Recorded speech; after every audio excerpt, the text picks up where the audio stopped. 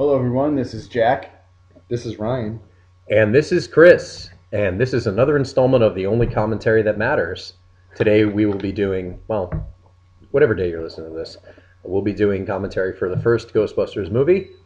Since obviously we aren't doing this as synced up with your DVD or Blu-ray or instant streaming, let's say, because all sorts of mediums, VHS.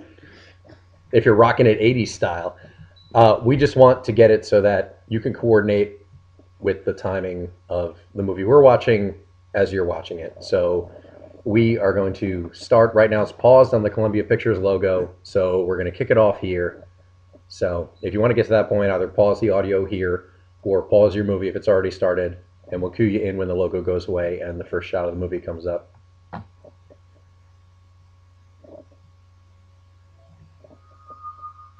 The eerie music is kicked in.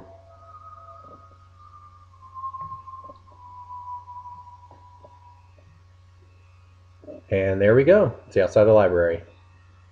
And they're panning down. So hopefully at this point you're now watching it with us.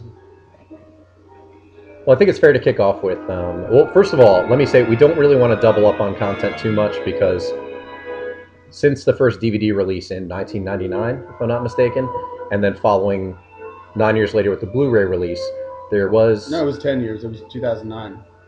Really? Yeah, it was the 25th anniversary. This came out. Thanks, Jackopedia. Yeah. I'm useful for some things. You are. Jesus. For facts. All right. Shut up. My mistake. I thought it was 2008. Nonetheless. There's a filmmaker's commentary with director Ivan Reitman, writer-actor Harold Ramis, and I want to say director of photography. I don't have the box handy in front of me right now. I think it's Laszlo Kovacs, Yeah. I think. Yeah. He does it as... And I know that because I have the commentary. poster in my room. So Well, there we go. Memorize that shit every Here go the before I books. wake up. If you're And still we've trying to only sync watched up. this movie about 6 times in the past 3 weeks. Yeah, pretty much. It hasn't gotten old We even yet. memorized the credits. Well, not all of us have a poster on our wall. But anyway, that commentary is excellent. We're going to try to not double up on information from that commentary. Actually, I believe I'm the only one who's watched it with How that are we supposed to commentary. know? Yeah, I haven't Yeah, seen I've it. watched it with not that watched the commentary. I watched it all the way through with the commentary a few weeks ago, and then I've just watched certain scenes with the commentary, just some of my favorite scenes. And if you have the Blu-ray, there's an awesome viewing mode called Slimer Mode, which actually has facts pop up on the screen and kind of like picture-in-picture video interviews with the cast and crew. It's actually really awesome, and there's a lot of information in there that wasn't included in the just regular audio commentary. We're going to try not to double up too much information, I hope, and not repeat common knowledge things really either. Yep, here it comes. And the logo we all know and love. And the music, too. Except for Huey Lewis. Yeah, exactly. Yeah. Huey Lewis loves the song because it made him an assload of money, He's and that's still why. pissed. Well, no, he won. They settled out of court. Yeah. He violated the settlement agreement by mentioning the lawsuit period on the VH1 Behind the Music. Oh, yeah. Anybody know what this Venkman Burn in Hell is referencing? No. I read something about it on It's from IMDb. Carrie. Yeah, because it was Carrie Burn in That's Hell right, in the yeah. movie Carrie. So there we go. This is one of the such a classic scene, such a perfect introduction for Bill Murray. Yeah. I absolutely love this. It just shows Dr. Venkman Yeah. in every way. In the way I His feel asshole like... glory. Yeah. Our Because protagonist this poor in kid, action. he actually does get one right as far as these cards are concerned. Yeah. And then Venkman actually fucks him. Yeah. Which is hilarious and Yeah. unfair at the same time. Yeah. Meanwhile, the hot blonde is getting none of them right, and And she is hot. He She tells is. her she's a psychic. She was Scott Baio's girlfriend in Charles in Charge when that show first came That's on the not air. Nicole Eggert, is it? No, it's not Nicole No. Eggert. He was one of the daughters. Or I'm sorry, she was one of the daughters. Excuse me. Yeah. Scott I know. Baio was desperate. He is now. Nicholas Eggert. No. There were two families who Charles worked for, I remember, in the show. This isn't Charles in Charge commentary. No, but I'm Yeah. trying to reference the fact that, and I can't remember her name at all right now, but I remember I'd been watching Charles in Charge in reruns, I think, at the time when I saw this, and I was like, oh, that's what she's from. I know her from seeing Charles in Charge. So, there we go.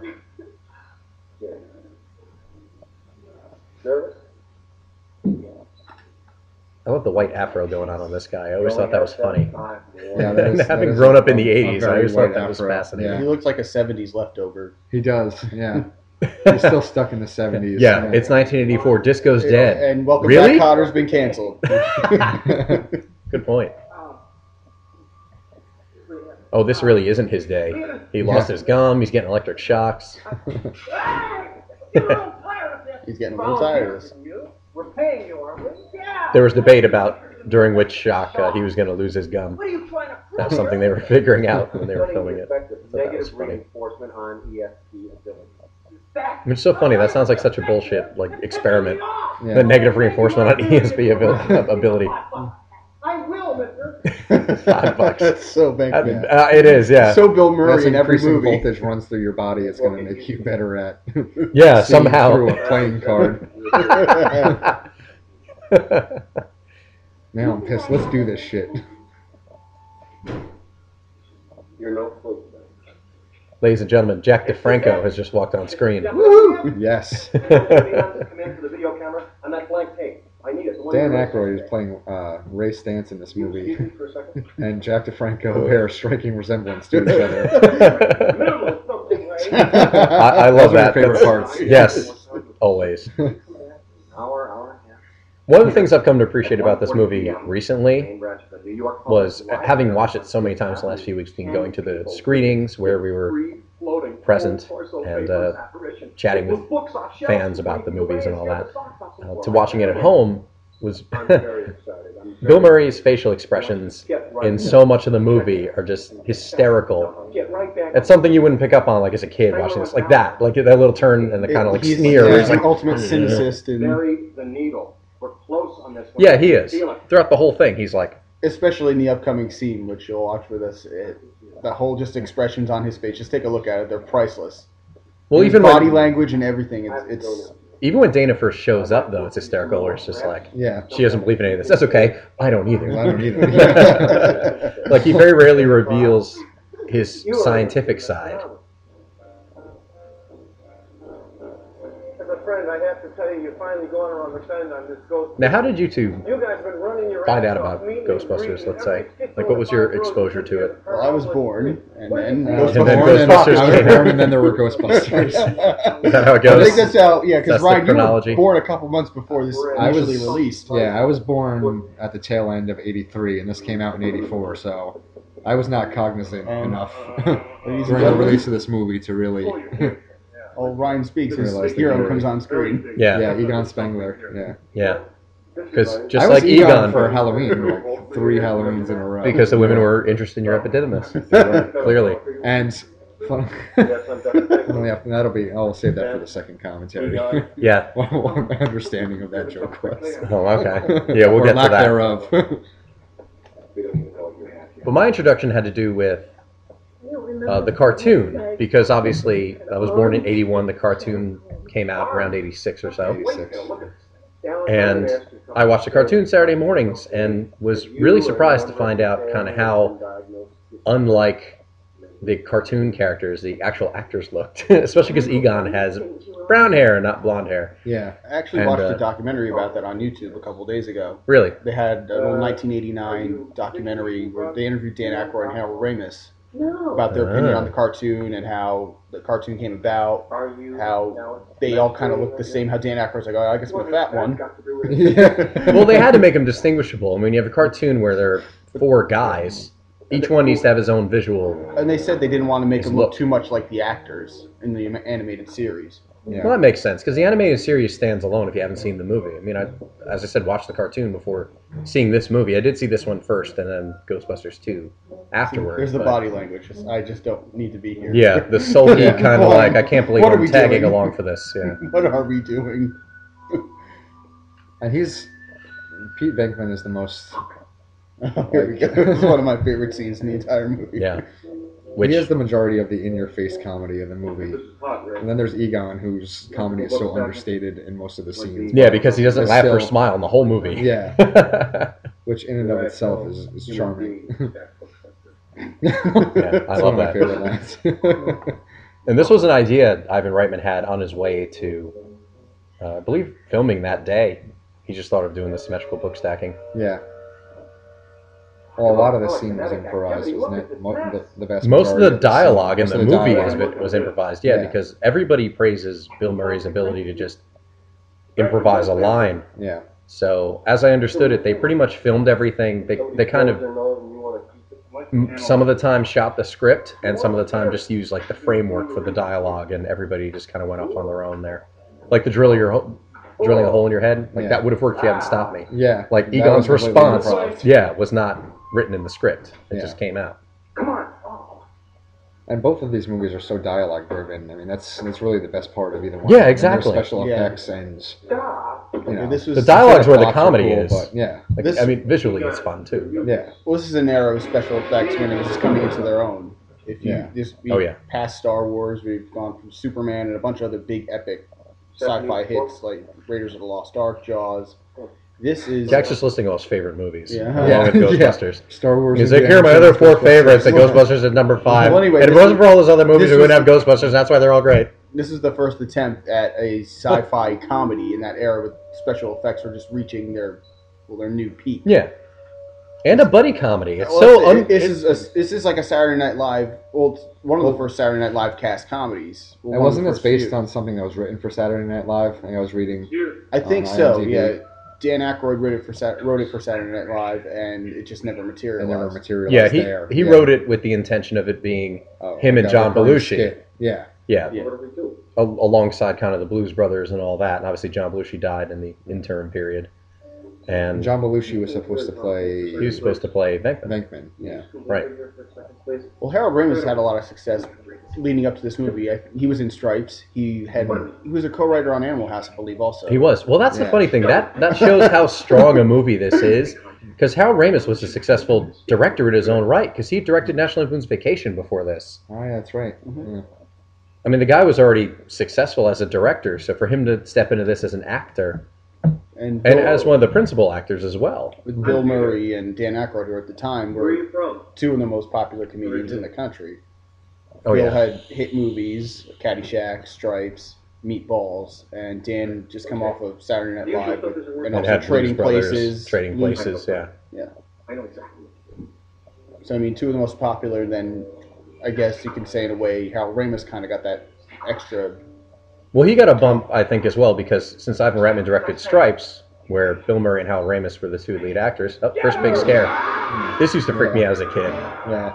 I used to love... I just noticed that Egon's just walking backwards, like trotting backwards. I watched that recently. Harold Ramis had one of the funniest parts in Airheads. Do you remember his cameo in that? I don't. As the supposed record producer that tries to convince the band to come out of the radio station, and they ask him a couple questions, and they're like... Whose side are you taking, the Van Halen David Lee Roth split? And he's like, Van Halen. He's like, he's a cop. He's like, no, give me one more chance. It's like, who would win in a fight, Lemmy or God? Trick question. Lemmy is God. Lemmy is God. And then he turns out actually to be a cop. Yeah, exactly. Taking his badge off. Back to the library. And he was fat then. Well, at that point, in 1994. Right after Ghostbusters 2, he ballooned up because he was in Groundhog Day and he was huge in that. The scene. Well, so he was the doctor in Groundhog Day. He was the doctor. He was. That's right. Yeah. But what was that? 92? 93. 93. Yeah, but he directed Groundhog Day, so he was behind the camera more or less. He didn't have to worry.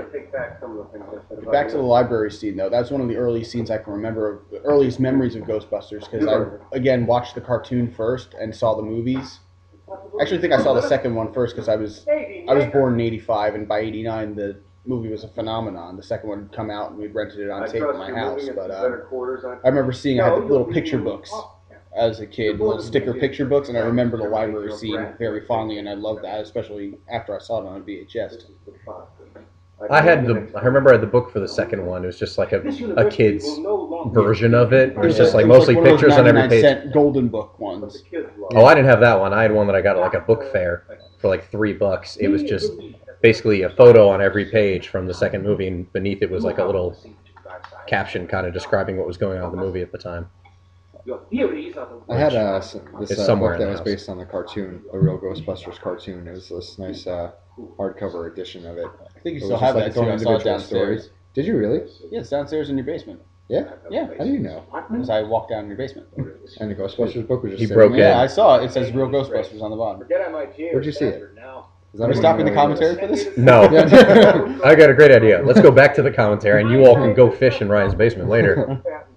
You know how much a patent clerk earns? I love the approach they took with this movie, though, where they show everybody, like, before it got started, they show it as them just working together and then building this business together. Like, I love that they show them growing it from, all right, we just got fired from our jobs to... Oh, you would have to in Let's order build it together. for a story to flow. You'd have to have some sort of. They can't just be Ghostbusters. Well, the original idea was just to start off where they were already in business and they were different branches of Ghostbusters throughout the country.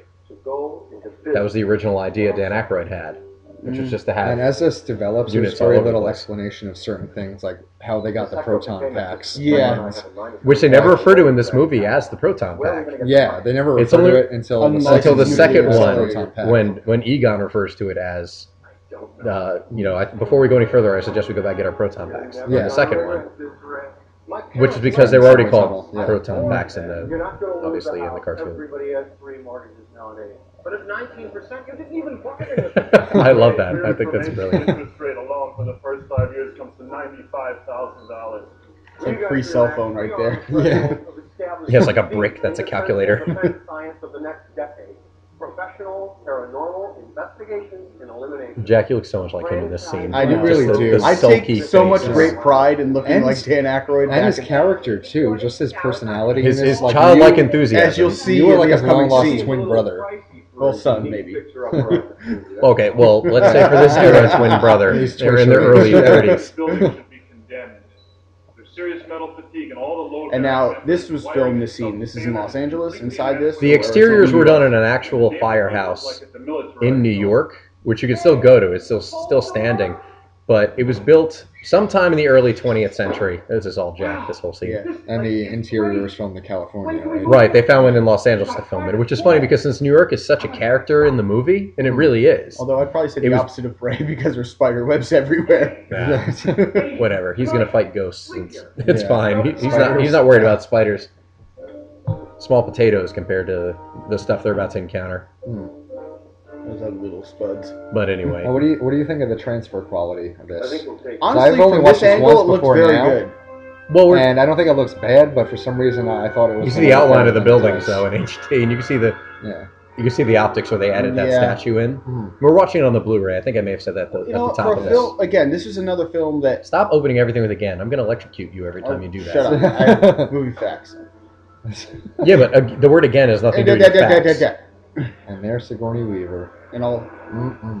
In all her luxurious glory. and all her cheekbones. Now, between 5 years before this, she was an Alien. What other movies was she in between? I know, Chris, you're more. No comedies. That's why she actually had to audition for this because they were hesitant to have her do anything comedic, and she'd done a lot of theater, so she was like, "No, I can do comedy." And she actually, in the audition, got up on a chair and started acting like a dog. And Ivan Reitman was just so stunned that there's this beautiful woman just acting like a dog in her audition. And And Alien was a hit, so there was no. well, in between, well, this movie I think gave her a bigger boost in her career. She, again, she went after this. She did Aliens. She had Gorillas in the Mist, Working Girl, so many movies.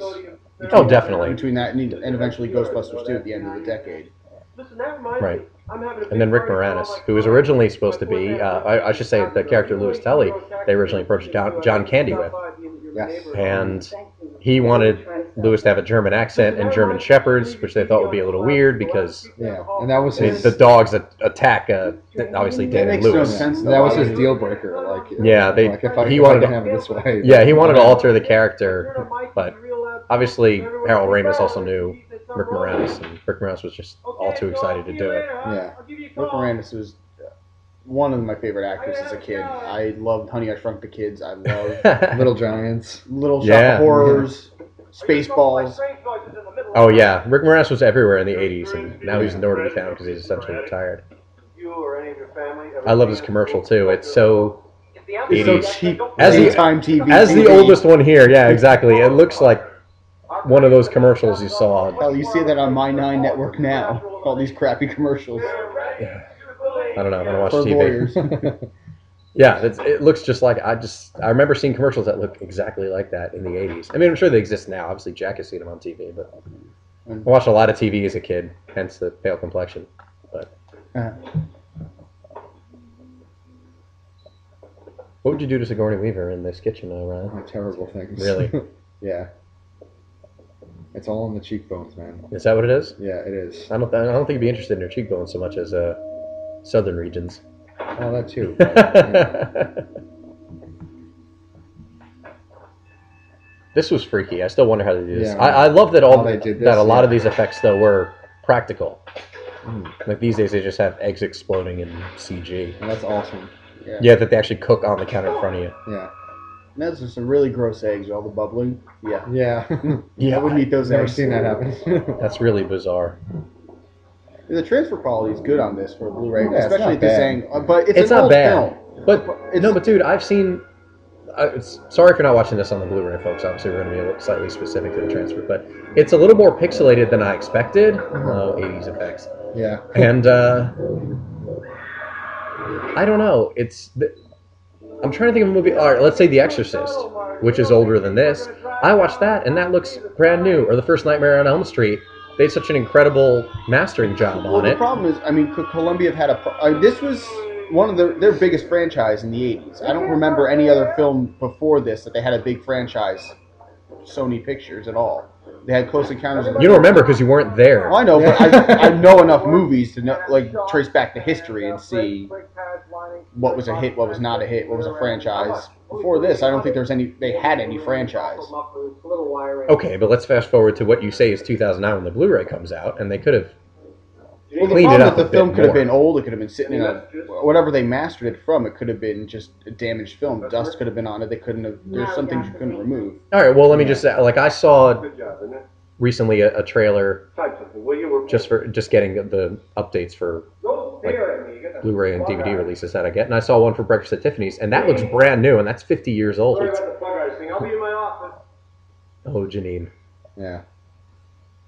And here comes a little suggestive emergence of Egon. Yeah, see, as we get older, like we start to notice more and more things like that. That Little we're subtle 3, things. 4, 5 years old.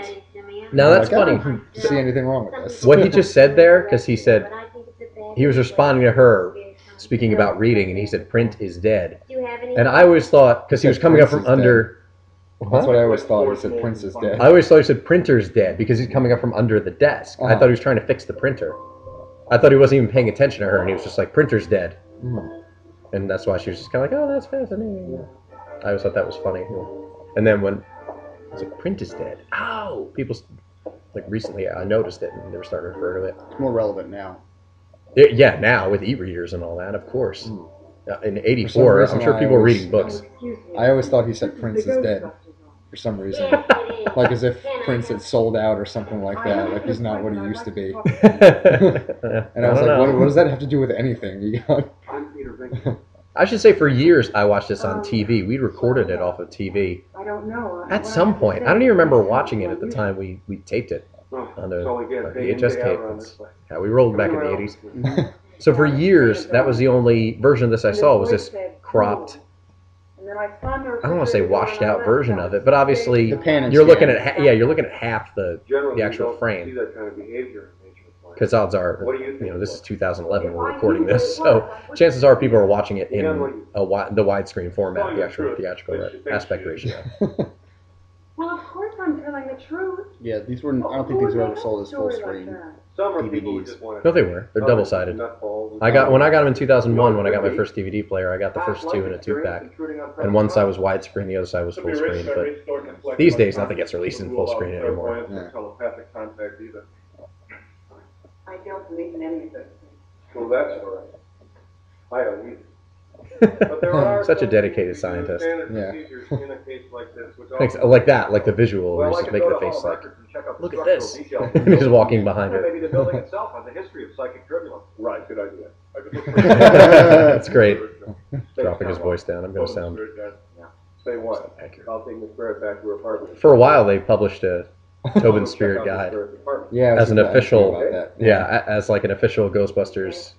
I would merchandise love item. to actually crack that book. I found it on Amazon. It was Yeah. going for like $200. Someone had a copy Well, I'm of sure it. with all the. Let's talk about that for a little while. All the with the phenomenon of this movie is they're releasing newly updated merchandise for this movie that has like an exclusive market. That we are feverishly after. Yes, that Ryan and I have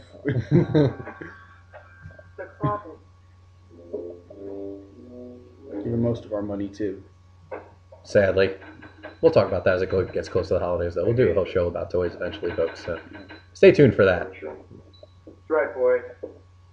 It's Dr. Venkman. I love this scene, too, just because I love the whole movie, obviously, but this is just so clever. I remember it looks like guys coming to the house and doing this in our basement with one of these things. That's why I always thought it was so weird. I'm like, what is he doing? Like, I don't remember what it was. Maybe it was like an exterminator spraying some kind of chemicals or whatever on the basement, trying to get rid of bugs or something. But It's technical. not that technical. I actually found it's a like replica blood pressure of this machine. on eBay. Yes, A while ago. which I didn't even The know they toy made. version of it. I didn't even know they made it. Yeah, and it was like an official authorized counterpart, right? Yeah. Weird. Yeah, back in the day, It's great. You don't act like a scientist. That was always one of my favorite parts. That line. You don't act like a scientist. No, she's like, Oh, what a crime, yeah. Nothing ever happened in there.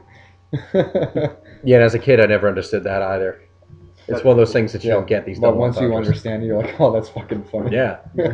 It's so funny because you look at a movie like this, and not like there's an overt amount of sexual content in it, but just But for there's the. always those little quips where you're like, yeah, that's inappropriate. Oh, easily. pretty much every movie back. Because in this the day was a had big it. family movie, you know. It was, but these days this movie would get a PG-13. If this movie came out right now, Yeah, it would be in its PG-13. day, yeah, it'd be PG-13. I love it. That is weird. Like, the hell you say? Would you like to check the refrigerator? But yeah, this is something families went to. When we went to the second screening this past October, well, a few short weeks ago, Ryan and I were there, and there were tons of families coming in. Most of the people who were there to see it on the second screening, 90% of them were families, adults, people maybe a little older than us or our age, bringing like their little kids to see it. Or some people, like adults with their teenage kids going to see it, which is great. Riding around, and they were growling and snarling, and there were flames, and I heard a voice say "Zool." It was right here. People who are fans who are our age, some have children, and they're bringing their kids to see it now. I think so, but Or I'm sure. maybe Yeah, it older sounds ones, similar to what yeah. I just said. Wah. Oh, poor Jack. I don't think you're crazy. That makes me feel so much better. She's so sarcastic in this movie. It's delightful. She is, yeah. She doesn't really crack jokes. It's more just her natural reaction to things. Yeah. And all I had She's always pissed off. Well, yeah. Yeah. If you have this guy coming in your house and charging you to walk around and Yeah. not actually solve anything, you'd probably be pretty pissed off too. This is so The funny. fact As that it's not even business anymore. yeah, exactly. Yeah, at this point. It's just so weird looking at it now, where like he's known her for a half hour, and he's like, "I'm madly in love with you." Yeah. Like how creepy that must come off. She threw me out at all. She thought I was a creep. She thought I was a geek, and probably wasn't the first. So odd. I get it. No. I've got It's just me, or did her hair change? What, just now? Yeah, her hair looks different. It looks Yeah, I poofier can than see it did that. before. Yeah, I'll They solve probably fixed it up Oh. in between And scenes. then Could be. Pete Binkman's the guy who can get things done. Right. I wonder what makes him tick. I wonder. I wonder if you'd be interested in knowing what makes me tick. Right. I'll bet you're going to be thinking about me after I'm I gone. bet I am. No kiss. I always thought that was funny as a kid. Yeah. I love this No. gag. Poor No, Lewis, yeah. If A we running make a gag. drinking game out of every time Lewis gets locked out of his apartment, First cut. You have three. You had 3 drinks. Yeah, pretty much. Oh yeah, You'd be hammered. I get 3 doubles. I'm going to need Rosie Petty cash. We should take her out to dinner. We don't want to lose. I was being sarcastic about getting her out, by the way, folks. Oh, I know. Pick up on it. Okay. Yeah. I love it that Egon's working on the neutrino wand while they're eating their dinner, and then they go out and use it. That's something that I never fully noticed, like what exactly he was doing for some reason. So it was cropped out on TV. Yeah. Only watching it Yes, now of in course, they're widescreen. serious. Yeah, that's great. Yeah. It's like, really? These things exist? Like, I love that Janine's so skeptical about it too. Like, she never comes off as being like believing. Is it just a mist or does it have arms and legs? Yeah. Like, I just love how she's just there, like like kind of a stereotypical secretary. I think that's great. And the reason why we all love this movie so much. I never saw the video games there either. Wow. Yeah, the they're cut out on TV, dude. Yeah. But everything in both of these movies are so random, and a lot is just not explained, like how things come to be. Oh yeah. And we love that kind of thing where everything just is what it is, and it's not explained. Yeah, they don't. There's no explanation. Like where the did audience they get the jumpsuits? Yeah, Did they we're make left to them? question And wasn't it. the car stripped down earlier in the day too? Where Yeah. did they get all this? Somewhere along the way, it got painted. There was a logo integrated into it. And what's all that crap on the top? Yeah. What is that? Well, you never see the interior of the car, really. You barely see it in the second And one. the second one a little bit. When they're driving around, you kind of see Venkman like crossing his eyes at Yeah. Ray's driving, which makes him even more like Jack, in as much as Jack, you Yeah. tend to make him drive everywhere. Thank you for coming so quickly. Just love him getting scared by that guy. I love everything. Me too. And this is another one of those visual things where on TV, when you see the pan and scan version, it's just Ray and Pete, and then this dude in the middle, and you just Egon's completely cut out of the scene. Is he just the manager of the hotel, or is he the actual owner? I don't know. I never met him. Well, I just hope we can take care of that was funny. Well, Yes, sir. I have no idea what his position Oh, is. Yeah. And this guy's brilliant. This I think was he's always probably one of my just the favorites. manager. Favorite lines, rather. Yeah. Someone's a cockroach up on 12, and I'll take the next one. What are you supposed to do? Some kind of a car? This is one of those characters to me that comes off as such a New York character. Yeah. Not that I think these like someone wouldn't be that. Well, like the way the But it's guy's typical- dressed and everything, with he's an got the attitude. cigar, he's like right out of the 1920s. Oh, yeah. Yeah. The Take the next one. He's like, they better not be on my floor. Yeah, It just exactly. occurred to me we really haven't had a This and pan and scan. Here we go. I never saw Venkman, or they would cut to Venkman Yeah. Yeah. No sense worrying about it. in a really choppy way. Each of us is worrying. Then Egon would kind of walk out of frame. Yeah. You turn- All you saw was Ray, and then Let's you get see ready. Egon suddenly just Switch me on. back off to the right.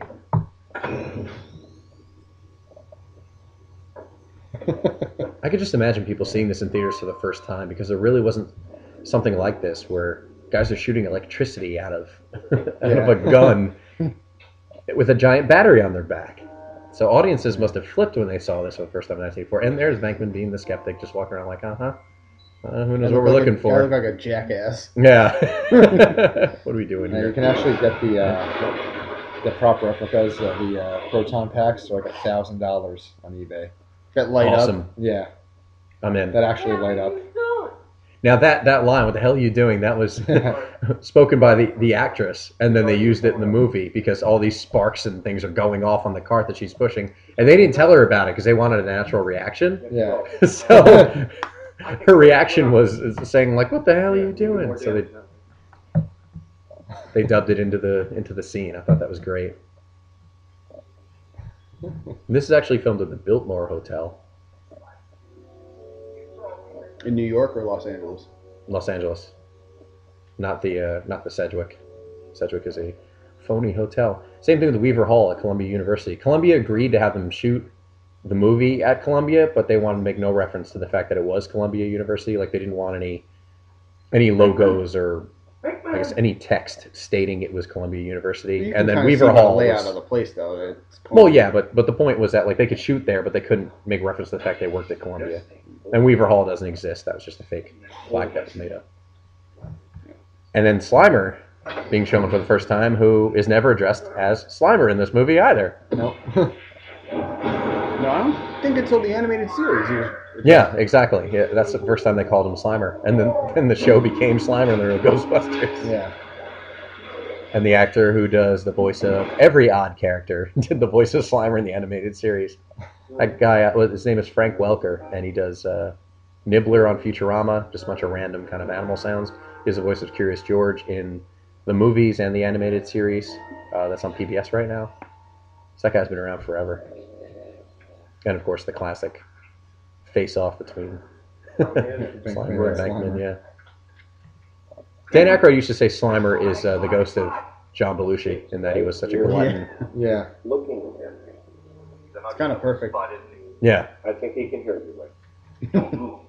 It won't hurt you.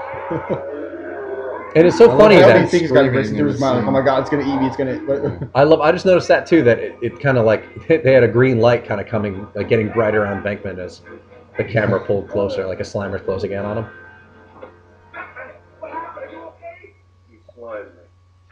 I love how that knocked him over. Yeah. It's just so weird that He's that's probably stunned and just like, holy shit, what is happening? well, he feels Yeah. so funky. That's why.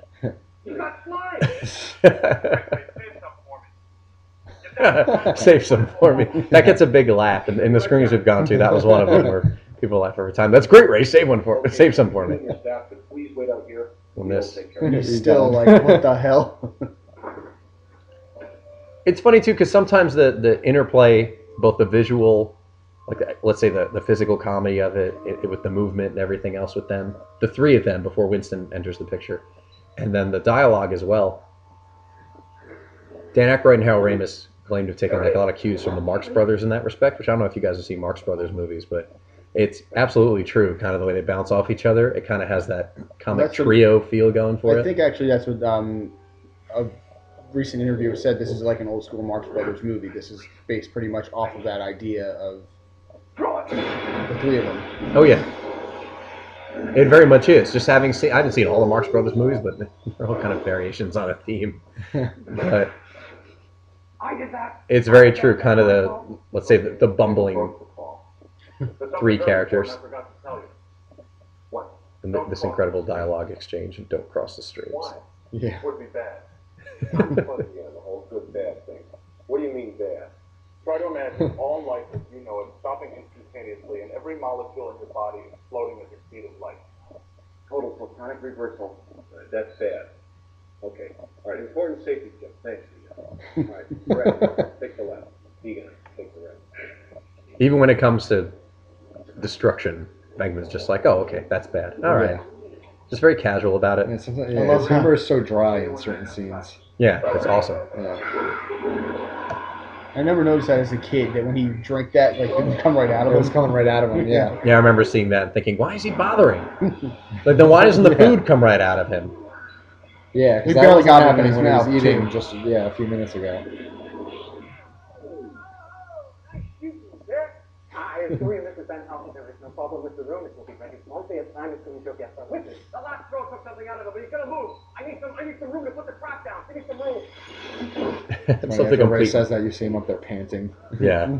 It's just so weird because he's not breathing. If he's a ghost, he doesn't breathe, but you see him like, see Yeah. his tongue is His like, tongue is yeah, it's like hanging out. whipping around like crazy. It's funny. You always wanted to do this. It's the game show host again. I always love this. What? Yeah, the table. I always want to do this, that Yeah. bit. Yeah, it's great. And this is great. This is the learning on the job. Like, all right, let's hope this trap works. Yeah. That's what I really enjoy about this is, okay, here's how we're going to do it. Ready?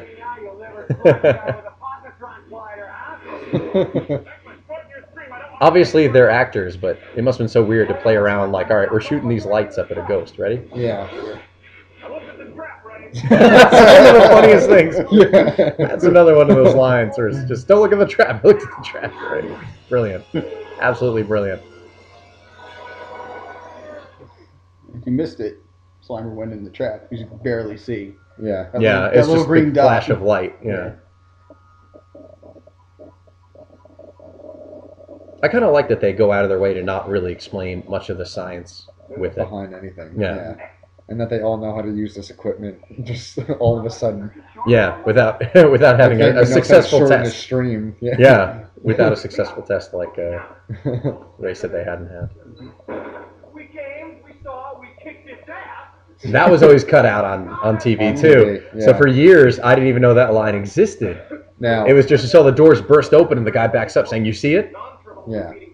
Now this is something. In this scene, this is something that I first noticed just a couple of weeks ago when we saw the movie in the theater Me for the too. first time. We talked about this. When, Watching Egon put up the fingers for the price of when everything. Beckman's explaining to the hotel manager what everything is going to cost. Storage of the beast.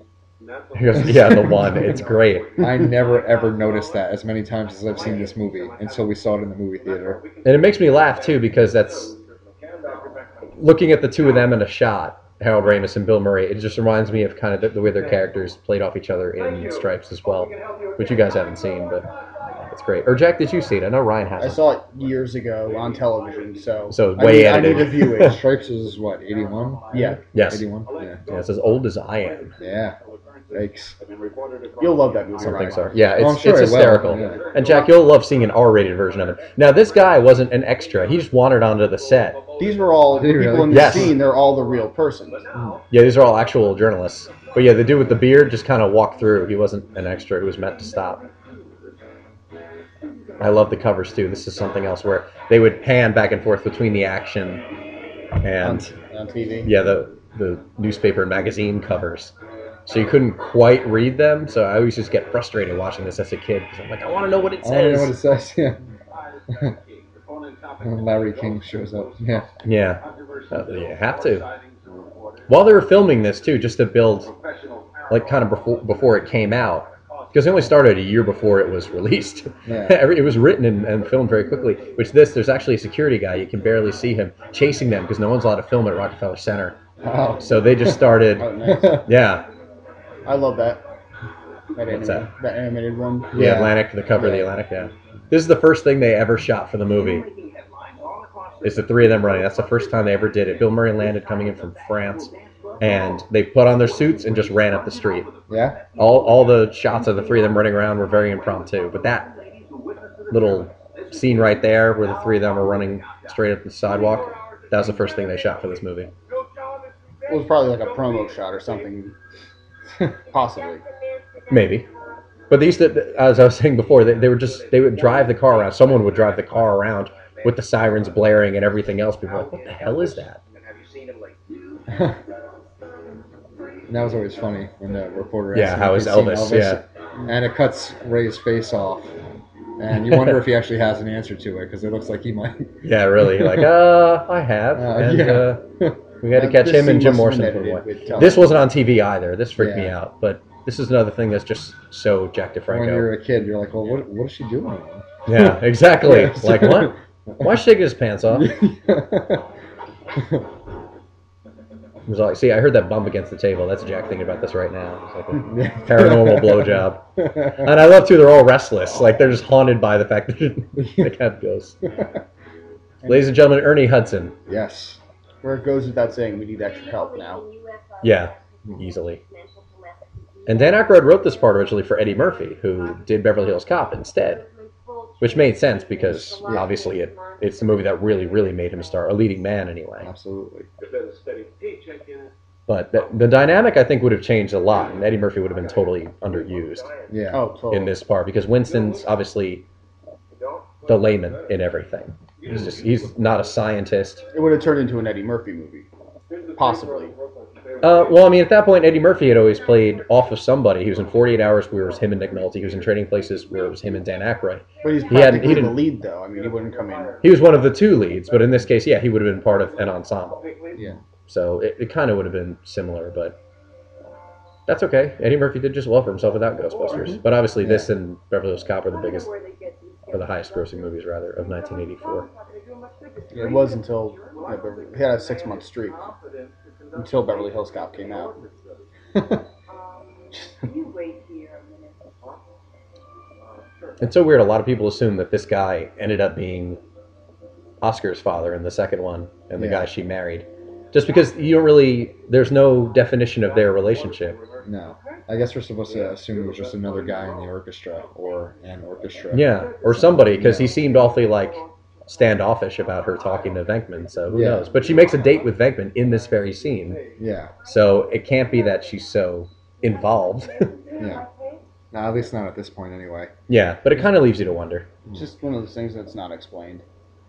Yeah, just kind of leaves the audience to wonder, like, well, what is this guy? Because she mentions, and we'll talk about this in the second commentary, that I guess their relationship, well, you can imagine it probably was like a year or two, and then it started to fall apart because she wanted more from him than just a relationship. She wanted marriage or something. So who knows? Well, I'm talking about the orchestra guy, not Venkman. Well, no, I mean, as far as the the relationship that she and Venkman had after the first movie. Yeah. between Oh the yeah, first no, and I know second that. one. Yeah, he. It's probably They for briefly years. explains. She briefly explains how it fizzled. very big in Samaria. ruining my eyesight. I love I'm this. working on that. If we could get together Thursday night, I'm thinking 9-ish. Which is so funny because I wonder I can't believe what the time frame was between when he came and looked at her apartment and when this happened. Because with the montage, it seemed like they were busy for weeks. Yeah. So it's got to be the part of her is like, these bastards ripped me off. Yeah. I paid them in advance, as Venkman says later, Yeah, that's to a look good into my point, problem, 'cause, and it does nobody's look like it friggin' was- done it yet. Yeah, possibly even months between the start of this and Yeah, this scene. and when he's meeting her, yeah. She's like, well, how long is this going to take? And there's no explanation if there's been anything further since she first saw. Yeah, exactly, since she Dawson threw him Icebox, like, things keep happening. Yeah, And she's heard, and they've been on the news, so she knows that they're not just a Yeah, an exactly. operation. Yeah, she knows they're busy, but I'm sure she's concerned about her issues. But then again, you can assume from the times when they show her that she hasn't seen anything and nothing's come up. It didn't show anything else appearing in her apartment in the montage, so she may have assumed it was a fluke, or whatever it was moved on and they were now hunting it. So This is where we store all the vapors and entities and slimers that is trapped. now, for some reason, Venkman disappeared and went to see Dana immediately after Winston was hired. And I guess it's assumed that while this is going on, well, right now, like Venkman's talking to Dana, and then He comes back. they're here, yeah. And then he comes back and is having a cigarette. And this gentleman shows up from the EPA in the interim. There's a man from the EPA here to see you. He's waiting in your office. And I love Just- that Ernie Hudson's character could have been anyone that walked in off the street and they're like, beautiful, you're hired. Yeah, Let's hear exactly. about the job. Thomas Like, no interview, no... Yeah, exactly. In any way. It's awesome. I think that's great. But yeah, see, now he's back, he's slimed, and he's in the suit. So it's one of those continuity things that people complain about, where it's like, well, that doesn't make any sense because Winston's hired. And then all of a sudden, They could have been Venkman's there for hours. upstairs. They could have been there for hours, too. Yeah, but now all of a sudden, like, Venkman was just, like, he looks like he just came off a job because he's slimed and he's got his pads on and all that. But he Yeah. had his suit on before. He had just threw a coat on. So he could have went out for a stroll. He could have gone out for a stroll, Jack. Now, Walter Peck here, who's the EPA guy, William Atherton, is his Yes. name? Yes.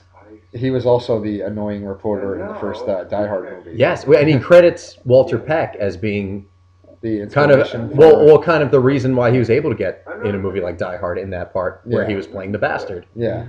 And people hate. He said many times in interviews, and it is in the commentaries and in Slimer mode on the Blu-ray as well, where he talks about how people hated him Oh, yeah. when they'd see him on the street, Oh, yeah. just yeah, because they he was such hated a the character bastard. of Walter Peck. Yeah, Yeah. exactly. Because people were shouting at him. A bus full of kids went by one time. It was like shouting at him. Yeah. People used to call him Dickless. He said it was horrible for a while. Like he bumped into Ivan Reitman a couple of years later, and he was like pissed. Yeah. He's like, I can't go anywhere without somebody getting mad at me, or calling me Dickless, or just like hey, just because they hated that character. Yeah. He was also in the second Die Hard movie as Yeah, well. he was- for a while. What else has he been in ever? He does. you know? He's another one. He's done a lot of theater He was in one prior of to this. and Spielberg's after. earlier movies with Goldie Hawn, Sugarland Express. Other than that, I have no idea. Yeah, I have no idea either. I just know him as. He Walter plays a good Peck. asshole, though. Oh, yeah. Oh, he does. There may be Because- none better. Yeah, because he was pretty ruthless in Die Hard, going to interview his kids. He was. Yeah, exactly. Threatening to call the INS. Yeah. Go get a court order, and I'll sue your ass for wrongful prosecution. And there's another line that was not in the televised version, because in the 80s there were a lot of alternate scenes shot for movies, knowing they were going to be eventually shown on television. This is before something like HBO and Showtime really took off. And the alternate response from Venkman there, which was shown in the TV version, was more of a calm response where he just says, "You go get the court order, and I'll sue your funny face for wrongful prosecution." Really? Yeah. Yeah. So I never knew like of that kind of aggravated response that he gave until seeing this on DVD when I was 19. From the Environmental Protection Agency. How's the grid over? That's good. Tell them about the Twinkie. What about the Twinkie? What about the Twinkie?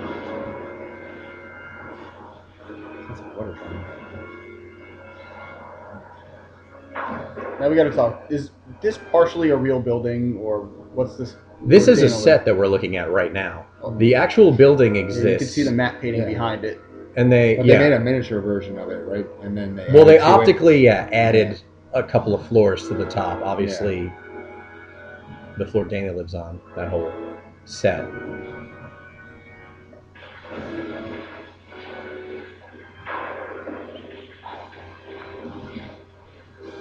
Here we go. These dogs used to scare the piss out of me when I was a kid, too. Yeah, I was creeped out. The terror dogs, which is what the crew referred to them as. I never knew what the hell they were, except scary. Yeah.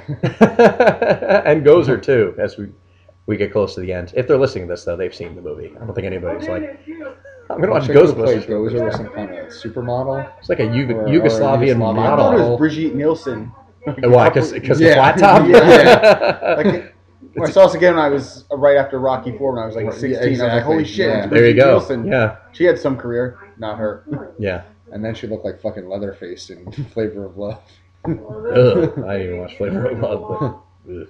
No, the chick who was actually Gozer was one of the nurses in the House on Haunted Hill remake, which was done in like 2000. That lousy remake with Bridget Wilson and Chris Kattan. She was, if anybody listening knows what I'm talking about, she was like a nurse ghost. You could see, and looking at the face, you could see the cheekbones. There we go again. Yeah. Where you could tell it was her, and she has kind of the shorter, dark hair. But yeah, she's like this tall, like lanky nurse ghost in House on Haunted Hill. Now, this is where the movie really sells itself as being fiction, because if she's a musician, she can't afford a place this nice. Yeah. There's just not a chance. She plays in an orchestra. There's no way. Especially because, as Venkman said, it has a lot of space. So there's no way she could have all this nice stuff if her primary job is being a cellist. No chance. Even in the 80s. Unless she has parents' money. Oh, it doesn't sound like she's that close to her mother, though, because she said, I've been busy. Yeah. She's chatting with her right now, and it doesn't sound like she really wants to talk to her mother. Well, you never know. I mean, real estate back in the day could have been somewhat. Jack, it's a joke. I know. Ryan almost spit his water right into the microphone. This is creepy too. They use like, this scene would scare especially the because hell you out can of me when see I was it a lighting up like as Yeah. it's panning around, so you know shit's gonna happen. And then they have like the cloth door or whatever it is that they put in there. Same thing they used in Nightmare on Elm Street when Freddy Yeah, kind that's- of comes down over the bed. Similar thing, which you can't really tell. It doesn't look like the face of the dog. And It this just is like you don't know it what the almost hell does. is The pushing the claws. door. Yeah. Yeah. It almost looks like his face is pushing into the door. And she's just like, oh shit. Yeah, and these inexplicable arms that pop up Yeah. that you never in see the most anywhere convenient else. places. Yeah, this freaked me out as a kid. Looking at Yeah, that. this is Jesus Christ. And then you don't know exactly what happens, because you never see what happens to her and Lewis when the terror dogs get them. Yeah. You can assume they're eaten, or maybe they fuse together with them, or you don't know. See, and the part that confuses me that one of the dogs crashes into Lewis's apartment, you know, at the party, and everyone sees the dog, but then when it's chasing him through the streets and then corners him in front of the restaurant, none of the people inside the restaurant see the dog. Yeah. As Yeah, he's well- slipping down the window, the dog's still right there in front of him, Yeah. but they don't notice, you know, what's happening. Yeah, they just... Well, what made Dana and Lewis kind of so special? I know it's the story, these are the characters, but I mean, did they ever explain in the commentaries or some reason why they would be the ones who were chosen? No. Just Just for living in the building. I mean, if this was a channel, maybe it's just... If she lives in the corner penthouse of Spook Central and he's right across the hall, there we go. That explains it. Now, all this has been one shot ever since they showed Lewis by the refrigerator, which is pretty impressive. Because that doesn't really happen a lot in, let's say, a sci-fi movie. All this has been just one camera movement around the apartment. It's something they point out in the commentary, but I thought it was interesting. Because it's one of those technical things you don't really notice. And since we've done a bit of, obviously, video and audio work, it's the kind of thing that jumps out at me now where it's something I would have considered. See, now it cuts away, but that whole thing since Lewis was at the refrigerator pulling out the pills was one long shot. And this freaked me out too. I just love the line. Yeah, The dog. Clay character comes bursting out of the room. That's Casey Kasem's wife, by the way. Oh, yeah? Yeah. I mean, at the time it was. I don't know. Still is. But and then yeah, that too. Just it bursting out of the door. It's just like, oh God. Just not with the terror dogs alone and the old woman. Oh! Love that. It's a bear loose in my apartment. Yeah. I thought he's wearing like red shoes too. He plays such an awesome geek The character. cop's like, yeah, some moron brought a cougar to the party. Yeah.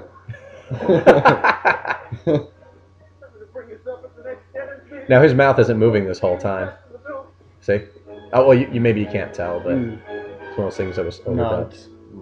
There's a deleted scene actually that was shot for this scene where Bill Murray and Dan Aykroyd are playing bums, and Bill Murray's kind of talking like his character in Caddyshack, where they're having a discussion about, I don't even remember what it was, maybe New York sports or something like that. And obviously they're not supposed to be playing Pete and Ray, but they're just Dan Aykroyd and Bill Murray playing bums. And Lewis runs past them. They're like, oh, what's going on over there? Whatever it was, but it got dumped in for good reason. Didn't need it. Even this, when his head lifts up in front of him, it's like, holy crap. You get that. Or I'm like, oh, just look at the neck and everything. It's like, that is creepy looking. You don't see the dog or anything. Yeah, but he just lands on the ground. Like, you see his fist is still in the air. It just dropped now. Yeah, but I always question why nobody in that restaurant, they were looking, but they don't see the dog there. Like, No, but they don't acknowledge him freaking out either. Yeah, they don't Could've acknowledge grabbed that they're him and looking dragged in him. that direction. It's just really weird to me. He grabbed him and dragged him away, and again, who knows what could have happened.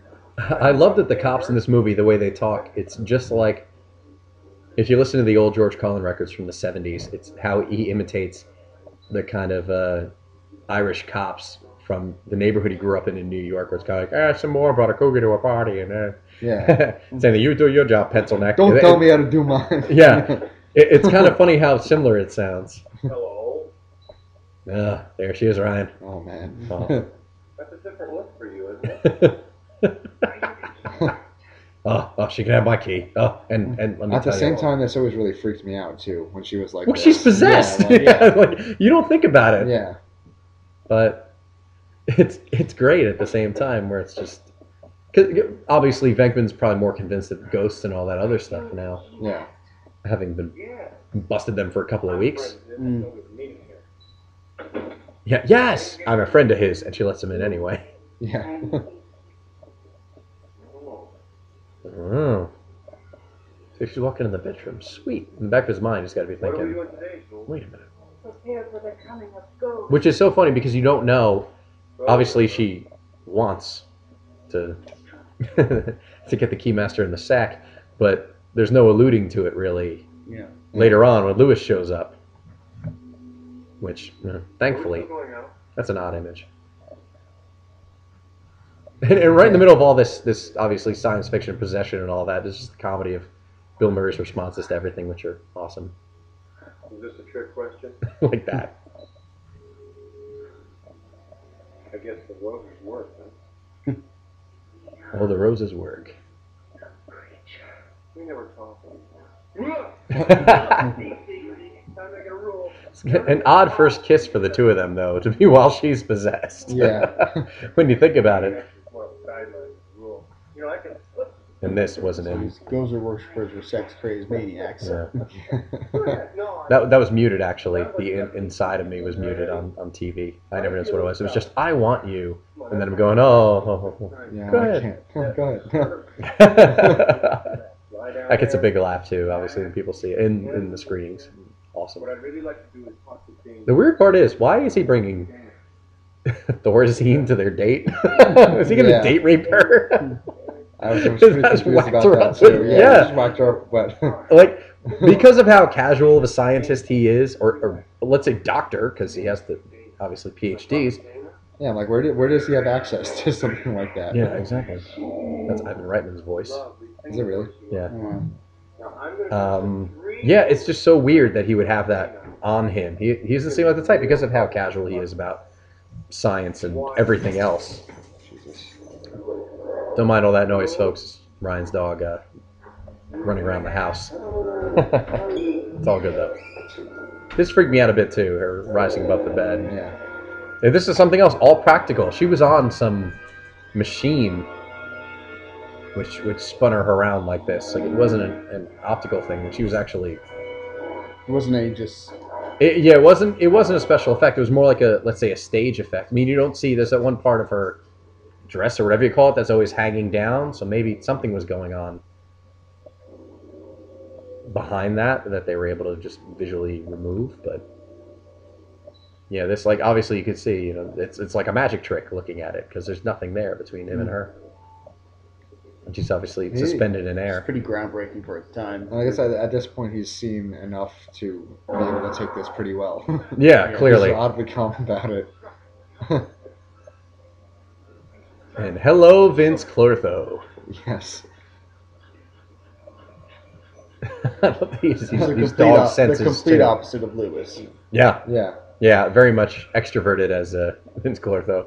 Will just talk to anybody about anything, and then there's Lewis that is like so nervous. Well, even Dana also, because she's so kind of quiet and defensive of herself, and then she gets to be this possessed, sex-crazed Maniac. Yeah. That freaked me out as a kid too. Just the sound, the kind of growling noise. And the red eyes. The red eyes were always like... Everyone that think I'm just such a wuss after this. And she's like, oh, stuff that freaked me out as a kid. I was like 6 years old. It's easy to scare a 6-year-old when people's eyes are turning red and they're growling. This is one of my favorite lines in the movie too. I would only watch the cartoon as a kid. There was some, because the first two freaked me out when I saw them when I was 4 or 5. I couldn't watch them for years. What, the movies? Yeah. Really? Yeah. I could see that. Because I saw Ghostbusters 2 came out when I was 4 years old. So seeing that as a 4-year-old and watching the other one, it freaked me out a little bit. Where I'd stick with the cartoon as opposed to the live-action movie. So I couldn't watch them for years because I was freaked out. Huh. I mean, I suppose it's possible. The dog is digging in the couch, folks. Don't mind the background noise. There's nothing buried in one of the cushions, but oh well. More Janine flirting with Collinder's awesome. It's great, like when you look at it where they're so busy, but they still have everything's very much like a homegrown business. Like here's a Collender with wires in it that we put on his head. And you see the projection of the dog's face in the Yeah. little monitor. Yeah, which is awesome. Yeah. Yes, have some. Yes, have some. Now all of a sudden, Vince Clortho's an idiot, inexplicably. Yes, he's like, "What's a coffee maker? What's a lamp?" I guess it's something. Then he it's knows also everything. Like a love triangle too. How? If you think about, because I guess like Egon and Janine, it's kind of flirtatious between the two of them, and then in the second movie, you have Janine and That's one of Lewis. those. One of those things that they deemed unnecessary. Ultimately, that Yeah, pretty you always much. thought that something was kind of developing between Yeah. Egon and Janine, but it never materializes. Well, it's more Janine is flirting with Egon, or even Yeah. something like this. He doesn't seem to And same respond to thing it with- much, but it's obvious like she seems to have a thing for him. Yeah, You know. yeah, which they explored a little bit in the cartoon. Yeah. They did do a bit of that, but then obviously, in between this movie and the cartoon and all that, And in he's the into second it, too. movie. How? Just like What? the- Not now. He's not. He couldn't wait to get away from her to answer the phone. He's not into it at all. He's nervous. Some news from the world of Gozer. I'm here with Dana Bear. And obviously, at the end of this On my would-be girlfriend. conversation, it's so funny I that think we can get her a guest shot. the next time you see Venkman, it's daylight. It's the following morning Yeah. when Walter Peck shows up and the grid is shut down, and it took him that long to get home. Another Like, one of those continuity things. yeah, Like, it's well, what there happened are a there? few items where it's like, where did Venkman go? Did he just go drinking? Like, the woman I love is possessed. I think that would be extraordinarily dangerous. Okay, hold on. I'll give you a moment. Good. Thank you. Yeah, you can see Janine's definitely a bit more leaning toward Egon, but he seems to be he's all business He's all not the having any time. of it. So he's hardly thinking about her advances. I don't think he's consciously brushing them off so much as he's just on his own program. This is really bold too. Here the woman's passed out and you're kissing her on her neck. Yeah. That seems a little odd. Explains why he brought the Thorazine with him after all. And now we're going to get deep with Winston and Ray. Never met him. I love that. What does that even mean? What? I love Jesus' style. Yeah, like These are the blueprints for the structural. Walking on water and apartment building, and they're very. it's like Letting the please blind enlighten see. me, Winston. oh, Reading something in the Bible about. well, Winston has to have something. They don't give him any kind of character development. They have They to give really him don't. something where it's like, all right, maybe he's spiritual in some sense, and now he's trapping ghosts because I don't know. I mean, they wrote a whole background. The original scene where Janine's asking him questions, it was written as he's listing off all his qualifications, like he was in the army, he was a weapons expert, explosives expert, or something. He's listing off how insanely overqualified he is for the job. But then they flipped it around and turned it into like it's this quiz of do you believe in da da da da da da da da, and in the end he just wants the paycheck, he just wants the job. Yeah. But So I thought they made it that was a seem funny like angle. he's just like looking through the want ads, and he's like, Ghostbusters. Yeah, This seems Ghostbusters or interesting. Home Depot. Yeah. I'm a black guy. It's the middle of the 80s. I need a job. Yeah. There's no affirmative action. Could you imagine if you saw that in the want ads? Right away. What? Yeah. Ghostbusters? Right away. Yeah. I think anyone would quit their respective job for It's still eerie for at me least when an I interview. see the Twin Towers in movies. There's still a part of me. Yeah, It's like it's not eerie, Yeah, but it's it's just weird to see them yeah. There is It's very. it does feel like a loss. I used to drive by there all the time, heading to Hoboken. Just drive right along the skyline, going to Maxwell's in Hoboken to see shows or going to dinner. So It's very heartbreaking. yeah, when you see them, it's like I don't know. It just brings a feeling of loss up, even though I didn't lose anything personally or We all anybody. it was a whole horrible time. It was. Interestingly, the EPA doesn't have districts in New York. They have regions. So that could be considered a continuity or a flub of some sort. I've seen TV. The EPA is always made out to be the villain in every single movie that they've been involved in. That's because they're a bunch of hippie fucks. Yeah. Is that right? And I can only name two. I Exactly can only right. name Ghostbusters and the Simpsons movie. Where the EPA are evil. Oh, well, otherwise you don't hear about them, so Yeah. can't be that bad. Sounds like one of those made-up organizations. It really does. And like nobody takes the EPA seriously in either film that I just mentioned. Of course, yeah. Like, I mean, in this case, they obviously have some clout. If he goes in there with a Con Ed guy and a cop, that's another company that just disappeared. Con Edison just... Yeah. I don't even remember when they were, I guess, absorbed by somebody else, but I remember I just noticed this too. Con for Ed the first time. commercials He's too. smelling Egon's arm. Yeah, I that's just what I noticed mean. that. Like he knows all this stuff about Gozer, obviously, and he's like rattling off all this information. But then all of a sudden, he's like a bumbling He idiot. just seems harmless. Yeah. Now it's my turn, wise ass.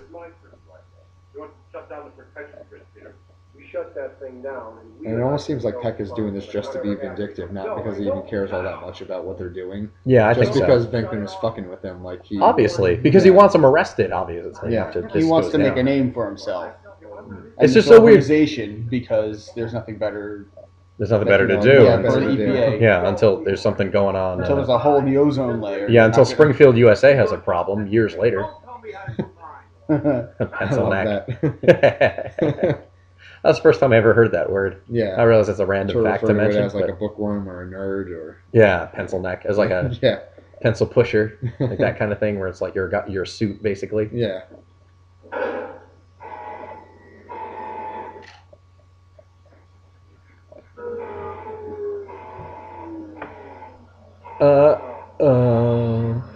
They thought about having in the movie what it looked like inside the grid, which they obviously explored a lot in the cartoon. Effects wouldn't have been up to par to do that. Well, there's just no need. There were no ghosts who they trapped throughout the movie. And you were going to see him get out anyway, also. True. Well, there's no story in there. It would just been something visual to add to the movie. Even in the second one, it's not like they're trapping specific ghosts where they play some role after they've been caught. They don't. And they don't have any motives of revenge where the ghosts are collaborating to like come out and Yeah, kill it's like a Ghostbusters. gang. Yeah, The, It's the most Ghost fellas. revenge you Get out of this see, joint. the most revenge you see is when after Ray shoots at Slimer, then he slimes Venkman. That's the most revenge you could see from any ghost in this film. pretty much.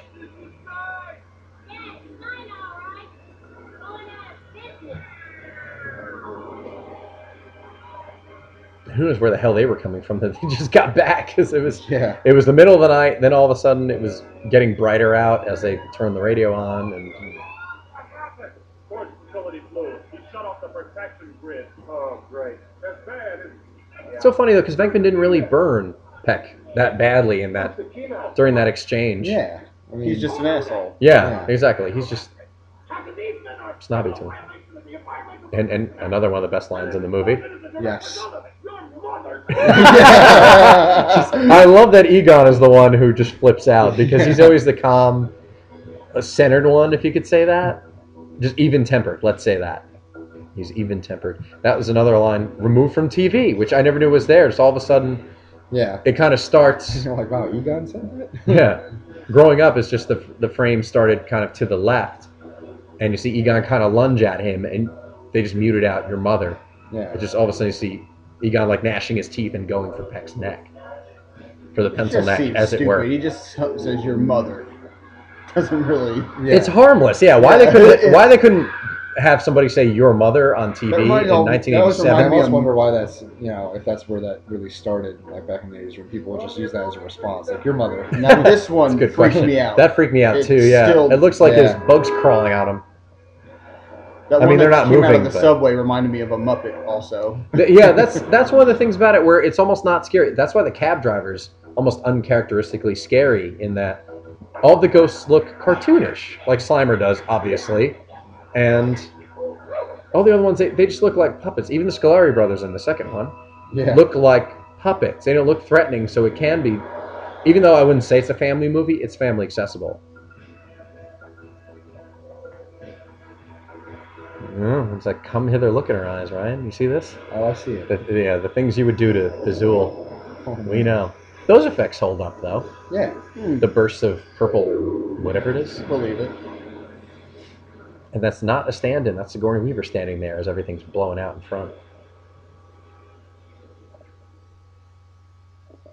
Hey, guard! I want to make a phone call. Yeah, just work with these guys, and I wasn't even there. Separate yourself from everybody, Winston. That's it. That'll get you some job security. Yeah. Smart guy. I find it interesting that they let them in jail with the blueprints. Don't they take everything from you? Pretty much, yeah. I mean, otherwise it would have just been everybody talking about it. And I love how interested the prisoners are, too. Yeah. Everybody gathers around like, Guess they just don't make them like these. what's going on here? No, Hey. nobody ever made them like this. I mean, the architect was either a certified genius or an aesthetic wacko. Great. For a moment. This is the most scientific Bankman gets. Yeah. Anything about metallurgy, engineering, or physics, and just tell me what the hell is going on. I never studied. I love that. I love that because it kind of makes you wonder how long they've known each other. Yeah. Because from the exchange in front of the campus after they get fired, where it's like, you've never been out of college, Spiritual turbulence. it makes me think that That they go met way back. working at Columbia, Yeah. where, Oops, that's all. saying like, I've worked in the private sector, they expect results. It almost makes you think, I mean, I assume anyway, that they met working at Columbia and then eventually This started leads you working to together. believe that they've known each other since way back. Yeah, exactly. Something terrible is about to enter our world. Which leaves so many open doors, though, for exploration when it comes to furthering the storyline, if it means a third and fourth one or whatever. There's so many directions they could go, and not a prequel, though. Jesus, no Oh, prequels. that wouldn't make sense. Well, yeah, because they didn't start the business, but you know how it goes. There could always be something where it's like one of them's haunted as a child, and they go the paranormal activity route. Yeah, I forgot. Be like the third movie. We're going to talk about what happened in the last two movies. And the true origin of it. I love it. Society's too sick to survive. As all the prisoners are closing in. They conducted rituals up on the roof. Bizarre rituals intended to bring about the end of the world, and now it This is looks like pre-internet. it actually And happened. Tobin Spirit Guide was the go-to source. Really good.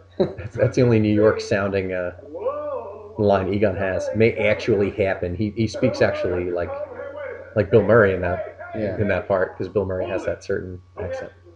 Federal judge think of some lowly Babylonian god who comes up in on Central Park West and starts tearing up the city. Mary, not that song. Yeah, big time. His Egon's serious nature, I love it. Yeah. Okay, go. Carl Winslow! There he is. Plays a Who- co- who I was plays also in everything. Die Hard. Yeah, who played a cop in Die Hard, a cop in this, and was a cop in Family Matters. First movie appearance, though. A little fun fact for you people at home. Yeah. That's awesome. Yeah. It's so funny he has such a bit part, too. Yeah. Okay, Ghostbusters. Mayor wants to see you. See, when they show the building from the outside, they don't pan all the way up to the roof, because obviously the roof was added optically. Not the roof, but the top couple of floors. That's why they pan up out to the middle of the building. Now, did they get it on? Or what happens? Do they wait till they go upstairs? Is that why they're all laid out, like post-coitus on that big concrete table later on in the movie? And that's not something I really wondered about until Until recently, Yeah. or until I brought it up just now? yeah, just now. Oh, Actually. okay. No, I'm kidding. They're like, wow, Chris, I never thought about anything. No, it's only one of sexual in those this kind of movie. like sexual innuendos where when I was a kid I was like, did something just happen there? Or Yeah. like, why are they in a daze? Yeah, you wouldn't pick Yeah. up on it. But for as aggressive as she was thinking Venkman was the key master, she's not nearly that aggressive with Lewis, obviously. So it seems a little... That's another thing that's a little inexplicable.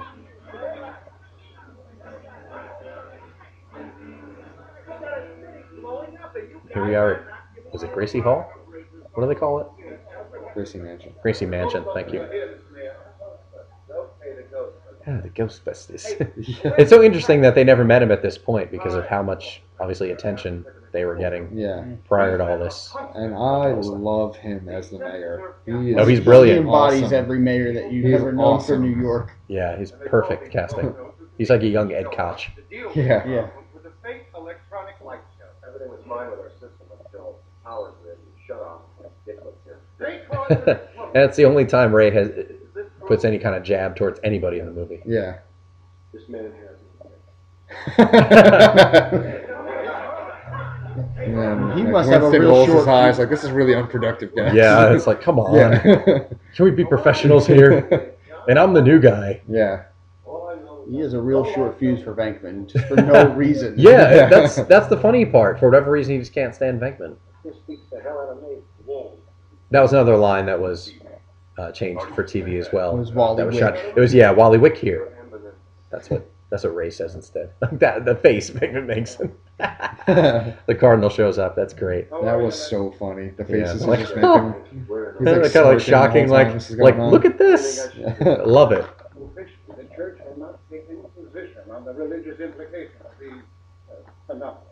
Personally, then, I think it's a sign from God. But don't quote me. Such a Catholic thing to do, Yeah. Jack. A priest with a sense of humor. I like that too. I wonder if that was a conscious thing where he says, "I should." What am I supposed to call it? Press conference and tell the city to start praying. And the second one, so do I call it press conference and tell everybody to be nice to each other? Yeah. I wonder if that was a conscious thing to kind of reference. Yeah. Like pay homage to the first movie. Yeah, I love that. I've seen shit that'll turn you white, Or you could accept Mr. Pecker. the city is headed for a disaster of biblical proportions. Most people miss that because they're still laughing at. I've seen shit that'll turn you white. Yeah. Real wrath of God type stuff. Fire and brimstone coming down from the sky. Rivers and seas boiling. Or you should start with earthquakes, volcanoes, the dead rising from the grave. Human sacrifice, dogs and cats living together. That's his And that was improv, right? That part of the Probably. I don't know. That should be a Okay, I was fact, reading. but I'm sure it was. We'll enjoy It seems like something Bill Murray would just say. yeah, anyway. like he pulled that out of his ass. And Yeah. stop this thing. I love it. I wish Bill Murray made more. You. I mean, I guess just movies. Period. He's just been in this weird kind of indie mode lately. Like He says Lost that in he doesn't- Translation kind of helped to, I guess, relaunch him a bit because it was a successful movie, and then he had Broken Flowers a short time later, and then he's done. Yeah. He did the. Like that was the start of his like real indie phase, and then he was, yeah, like he pumping did the cigarettes, Life and Aquatic with Steve Zissou. Life Aquatic. Yeah. Yeah, like all this weird stuff. Yeah, like obscure. He just did a movie too with Robert Duvall. I forget what it's called. Get low. What? Get low. Get low. Yeah. Is it really? Is that the Yeah. name of it? He fakes his own, he plays the Undertaker, whereas Robert Duvall fakes his own death. Oh, He's okay. the Undertaker who gets the scheme, who goes ahead with the scheme. Yeah, I mean the Trying to closest make money off of it. the closest thing he's done to comedy, I mean, if you can qualify Garfield, is Zombieland. Yeah. It's a cameo in And he Zombieland, was which is obviously absolutely the very brilliant. best part of that movie. Yeah. I don't know. There's a lot of strong parts of that movie, There were but a lot of I strong absolutely parts, but that made the love. whole thing for me. And I did not see that coming at all when we watched that No. movie the first time. And Zombieland to me is a complete homage to Ghostbusters for horror comedies in the modern days. Brilliant. Yeah, and Emma Stone was fucking brilliant. With As, her with her impression Janine with, impression, Janine. it's awesome. That was Yeah. absolutely She had the hysterical. big glasses on. I always thought this movie had a very obscure soundtrack to it. Yeah. this red-haired guy is so bizarre. He's always like jumping around and screaming. The guy on the right. The same thing later. He's like, you know who he looks like? He looks like the red-headed guy who's secretly gay in American Psycho. That's what he reminds me of. Oh yeah. You know who I'm talking about? Jack probably hasn't seen that movie because it's rated R, but he I have actually. have you? Okay. On TV. Oh Jesus, Jack, What? go outside. You go outside, Mr. Pale Complexion. Whatever. I was You a see kid. shit I was a that's kid turned you then. white. Yeah, the glare of the TV on my skin. I totally forgot to point out, by the way, if you, and it completely got by me, but now seeing the barricades again just reminded me that when they shut down the grid and things start exploding, they run out to the street, you see on the left-hand side of the screen, Ron Jeremy is one of the extras. What a shock they don't point it out in any of the commentaries or in Slimer mode on the Blu-ray ever version. since I found that out, I tried looking for him, but for some reason I can never pick him out. I'll have to run it back and show you guys. Is there like one of those things where if you blink you miss it, or you have to like? It's a few still frame seconds. it? I mean, you can see it's obviously him because he has the what's dubbed, let's say, a Jufro and the mustache. I mean, you can tell it's him by looking at him, but it's not an obvious thing where he's standing there and they're like, "Hey kids, it's Ron Jeremy." Like they want to advertise. It's not something they made a big deal about. That's probably why, obviously, the filmmakers in the commentary didn't point it out either, or maybe they just didn't know. Yeah. But it's clearly Ron Jeremy. But he's standing to the left of one of the barricades. Yeah, and now it's Los Angeles again. The arrival exterior shots. Yeah, this is a soundstage. The arrival exterior shot, so that was all New York, and now if you look, see, they're only showing a certain section of the front of the apartment building. Which this is freaky too, just thinking about a building collapsing before your very eyes. Yeah. The streets cracking. I mean, if you think about it, if that actually happened in real life, that would freak you out. It would freak me out. Yeah, this part was pretty crazy. And then it just stops. Yeah, it just stops suddenly, and they're okay. Yeah. Oh, I'm sorry. I hope I didn't spoil it for anyone. Yeah. In case you saw the box art or anything, I wonder where the image of them walking through smoke came from. Yeah, that hasn't happened yet.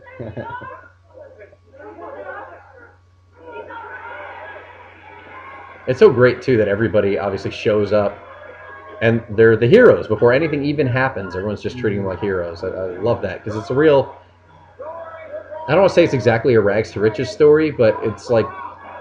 Let's say outcasts, in as much as they get fired from their job at the university, and then they become these heroes. Yeah. And then obviously the dynamic shifts drastically when we pick it up 5 years later in the second one, but we'll talk about that more. And it's like in the everyone loves context of the them, second and one. like only a small fraction of these people Yeah, are and see, that affected by any kind of supernatural. And that crowd's so small now because now they're filming it on a soundstage. They realize that this is their only hope.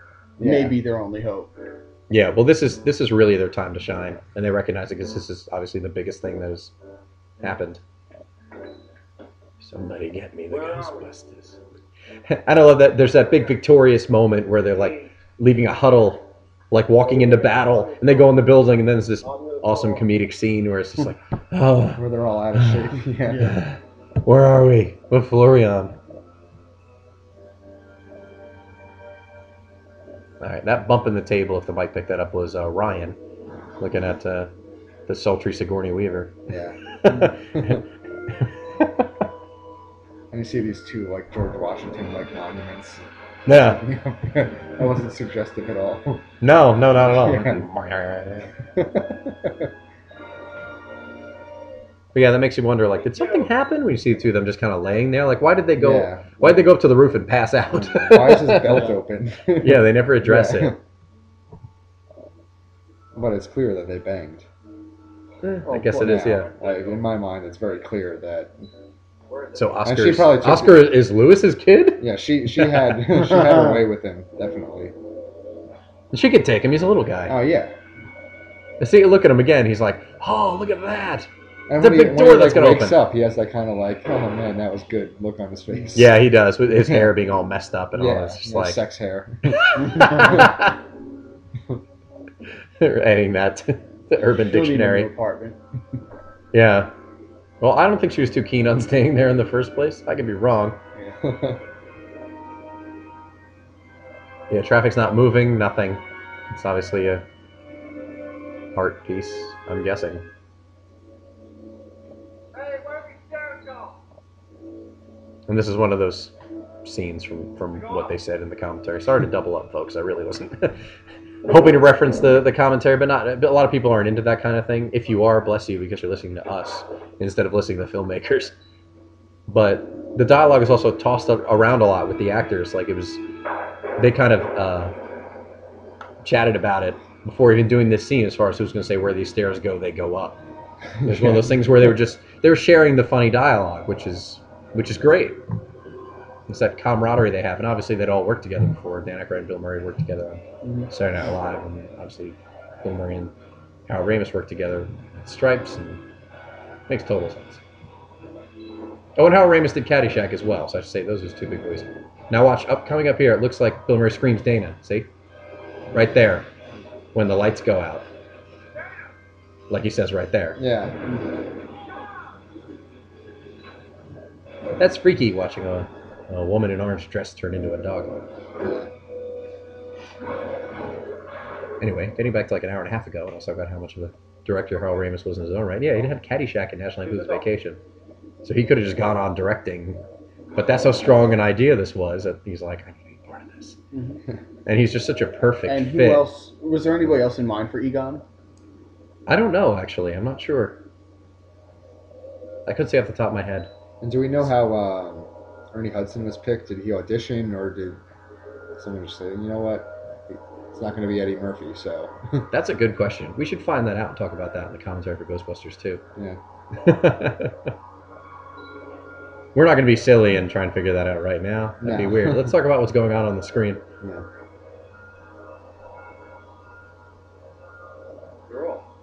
Yeah, and the idea for All those Gozer... stuff are obvious statements. Yeah. Well, because Gozer... I mean, yeah, that's you how assume they... it'd be a man or... Whatever it wants. Yeah, and that's how they address that. It's whatever it wants to be. Right.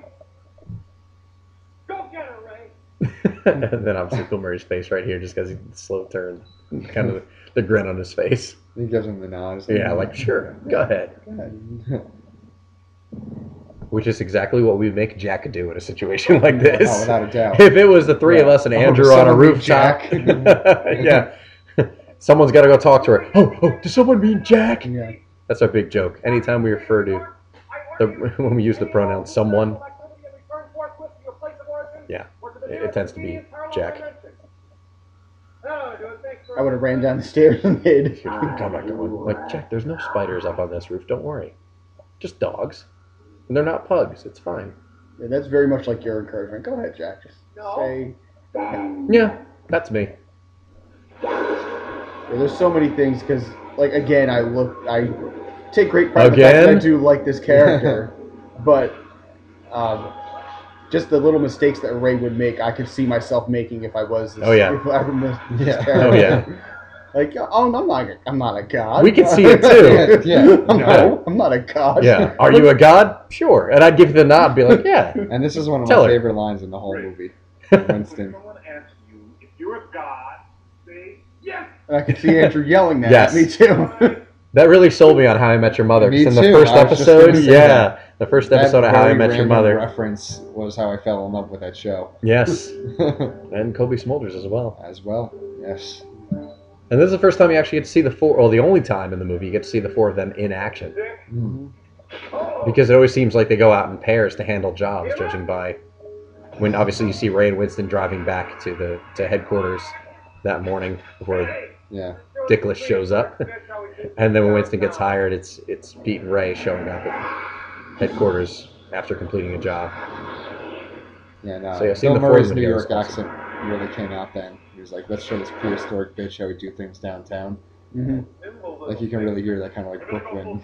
Yeah, there's a bit of that. Yeah. Aim for the flat top. I love that. Well, that wasn't such a chore now, was it? He just disappeared. Mm. We neutralized it.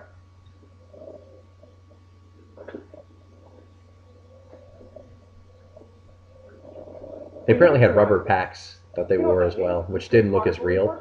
But these fully loaded packs that they're wearing now, they actually weighed like 30 pounds. Yeah. They look like they'd be pretty It was heavy. extraordinarily bad. Yeah, they look overall like they're made of Most metal. props, Yeah. they made duplicates of them. Made some rubber, some plastic, some the real metal material, stuff like that. So There's real ones though with the lights on the back and all. It's one of those terrible overdubs that you can see they added in, like, oh god. Yeah. And when the ghosts are bursting out of the roof of headquarters, and Bill Murray's like, whoa. He's putting his head down and shielding his eyes. This would scare the shit out of me if I was on the street where I'm like, the building's collapsing Yeah, from the rocks are top falling. down. Yeah. You're waiting to see when the rocks crush somebody. and nobody's getting hurt. No cars are getting hit. Yeah, exactly. It's just these like styrofoam rocks are falling Conveniently everywhere. missing everyone. No. You gotta think there's an officer vibrating. All right, move along, people. Nothing to see Yeah, here. that's exactly what you'd expect. What do you mean, Jews? We don't understand. And this inevitable choice would also be a very Jack-like thing to do. Jack would I- easily I- pick something from a cartoon. I would probably yes. Your brain would easily go to. Whatever we think of. You probably think of a Ghostbuster. Probably. Realistically, you would. Or you think of E.T. Yes. And then there'd be like a 25-story E.T. that shows up. Even the expression on And his you can face. see the very moment Oh, where fuck. it happens, where Yeah. the choice is made. Like, oh shit! What did I do? Yeah. And just the way he's backing up nervously, like just like a Dan Aykroyd. It's It's like, ah, awesome. shit. Yeah. You're like, it was me. And the way they slowly I turn and look couldn't at shut the him. fuck Yeah, up. and that's exactly how that would play I out. would try to clear my head like, oh fuck, Barney the dinosaur. Well, oh And no. yeah. What? Jack, he was already sent to destroy the world back in the 90s. Yeah. And that's exactly how I would address you as well.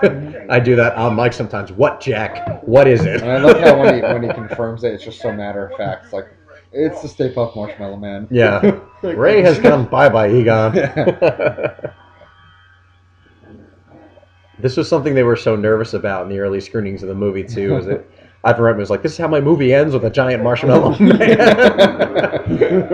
And they were so worried that people were just going to think the movie, like this was the jump the shark moment where like, oh, now they're just reaching. Yeah. But people were cheering when they saw that head bobbing in between the buildings, and then when it That's finally so came awesome. But out. they know it's so absurd too. Yeah. Oh, of course.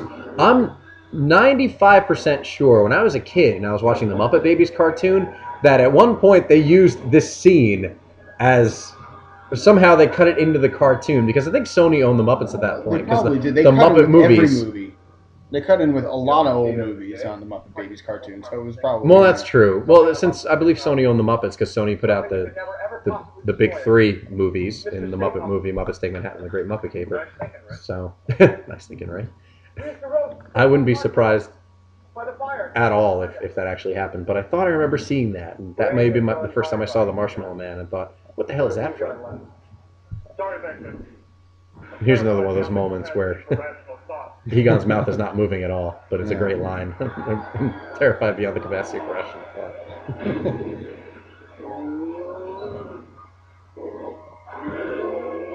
And the He's like, fictitious- oh no. Fuck it. I love that Peck is there for no reason. Yeah. Just hanging out, even though he was thrown out of Gracie Mansion. Now look how close he is there, Yeah. and how far away he How is far away now. he It is looks now. like they're way up on the roof. Yeah. That's another one of those continuity things I look at where I'm like, or even when he starts climbing up the building, like see the flames, it looks like Yeah. he's so close. But it looks like he's a third of the height of the building. I mean, whatever, I'm sure it's something they all notice. Yeah. Anyone who worked on the movie. Killed by a 100-foot marshmallow man. I love that. Yeah. Funny us going out like this. We won't have any trouble. And I don't think that joke was in there either.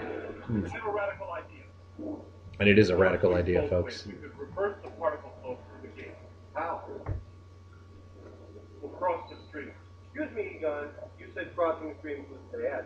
Streams. You're going to endanger us. You're going to endanger our client. The nice lady who paid us in advance before she became a dog. Not necessarily. This is such an awesome finale to this movie, though. Yeah. Just doing the one thing. I mean, I guess maybe you could say it's a cliche, but just doing the one thing you're not supposed to do the whole movie. Yeah. It's like, this is what's going to save us. Definitely not worth another 5 a year.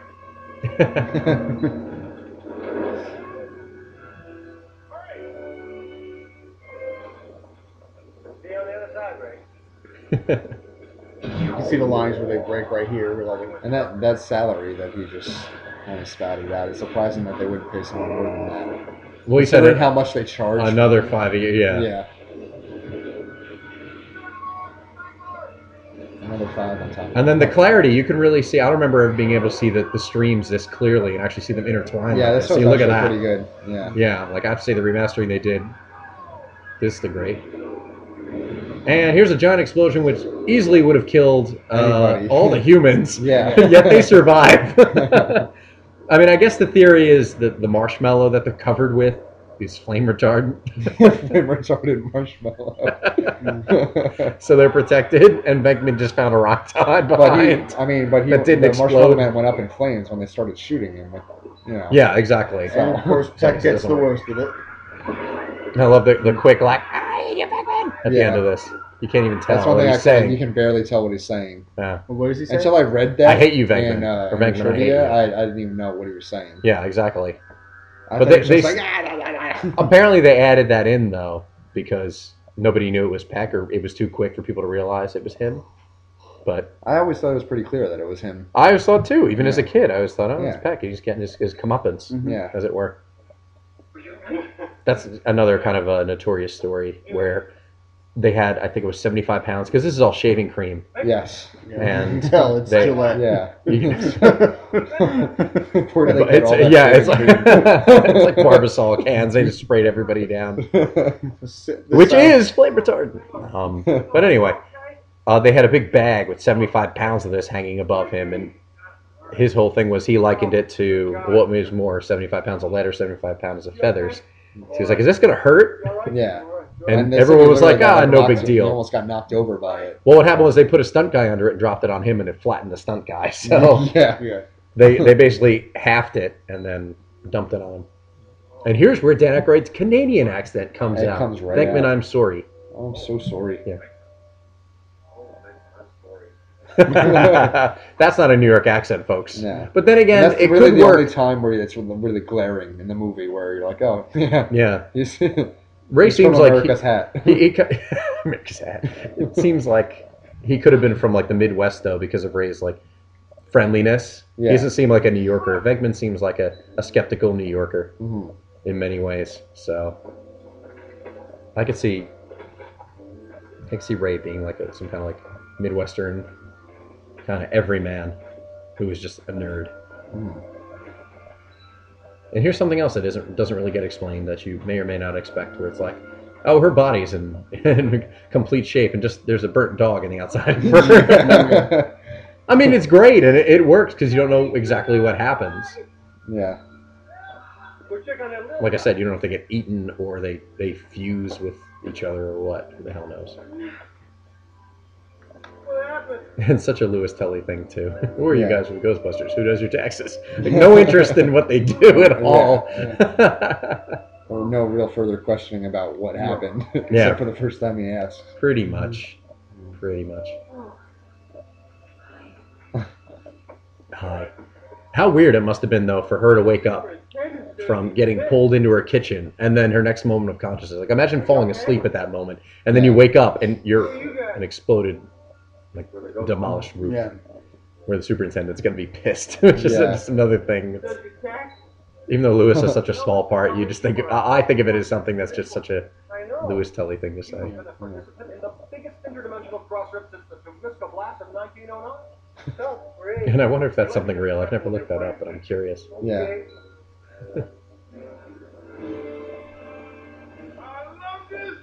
And then, of course, the triumphant exit.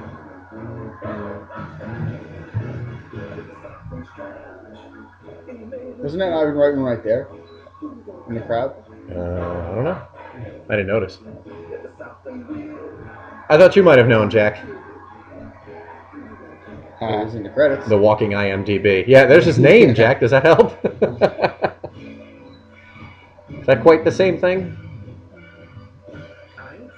I absolutely love this movie. What can I say? Me too. I've said it's Yeah. great and awesome and everything I love about it for the last hour and 40 minutes, so And I think it's pretty clear to everybody. they're triumph now, but as soon as this movie ends, you can kind of see where it leads into the second film. That things don't really go so well. Yeah, for the things next don't pan 5 out after this. Yeah. There's no hero's welcome Yeah, not even slightly.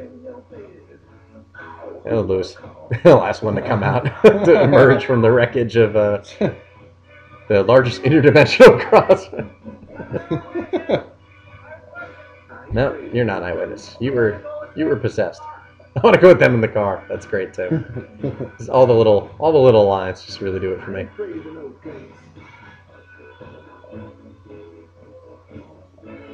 See, Winston's so new he needs help taking the pack off. Poor guy. All right, guys. Final thoughts on the first Ghostbusters movie? Tremendous. Really? Not fantastic? Fantastically tremendous. Yeah. I have that shit. That sounds like you. Fantastic and tremendous. It is. You agree? Yeah. Fantastic and tremendous. It is one of the classic comedies. I can never get tired of this movie. Like, it still gets better and better every time I see it. Oh yeah, I've seen this. It was announced in, I want to say like earlier mid-September that they were doing the screenings for Halloween in And October. You know what I did like about it? Even though I expected more people to be at those screenings, I kind of liked that it was a pretty small crowd and everyone was laughing at the Yeah, same everyone was a jokes fan. that Yeah, we it were. was. That was the great thing about seeing the Back to the Future screening Jack and I went to in October 2010 was because it was all fans. I mean, the theater was packed. Yeah, But it was also Saturday afternoon. The Ghostbusters screenings were on a Thursday night randomly. yeah. But like you're surrounded by fans, people walking in, most of them having seen the movie already, and everybody just enjoying it together. Just to be among fellow fans was awesome. And same thing with seeing the Ghostbusters movies. Yeah, there's the reemergence of Slimer. We would also did a little slime splatter on the screen or something, but Yeah. maybe not. Maybe it was appropriate just fade to black and like, oh, he's still out there. Such a bizarre he'll be soundtrack back. too. It is, yeah. It's a really weird collection of, you got this song and then you got the weird kind of new wavy keyboard laden songs. Because this wasn't stuff that you'd hear on the radio. Like, a lot of it seemed to be specifically written for the movie. I'm gonna As go far as with the contents of the song, lyrically, like, it's not yeah, anything that was just, popular radio. exactly. I have a feeling this was based on Dan Aykroyd's love of, let's say, rhythm and blues music. This must have been his choice Yeah. to get the Bus Boys because actually, I think weren't they the band in 48 Hours who were playing in the Yes. bar? Was that Yeah, the Bus they were. Boys? Those Bus Boys. Haha! Just saying the name out loud for some reason reinforced it for me. All right, folks, that's going to do it for this commentary. Please join us for the Ghostbusters 2 commentary whenever you get the chance, because it's going to be just as fun and enjoyable and laughable and even more factoids from all of us, especially Jack. So until next time, this is Chris. This is Ryan. And this is Jack. Thanks for listening to another edition of The Only Commentary That Matters. Hey again, everybody, it's Chris. Before you go, I just ran back the movie to check for Ron Jeremy, and if you go to 1 hour, 8 minutes, and 22 seconds, he's standing behind the barricade, clear as day on the left-hand side. So check that out if you want. Tune into another commentary. Thanks for listening.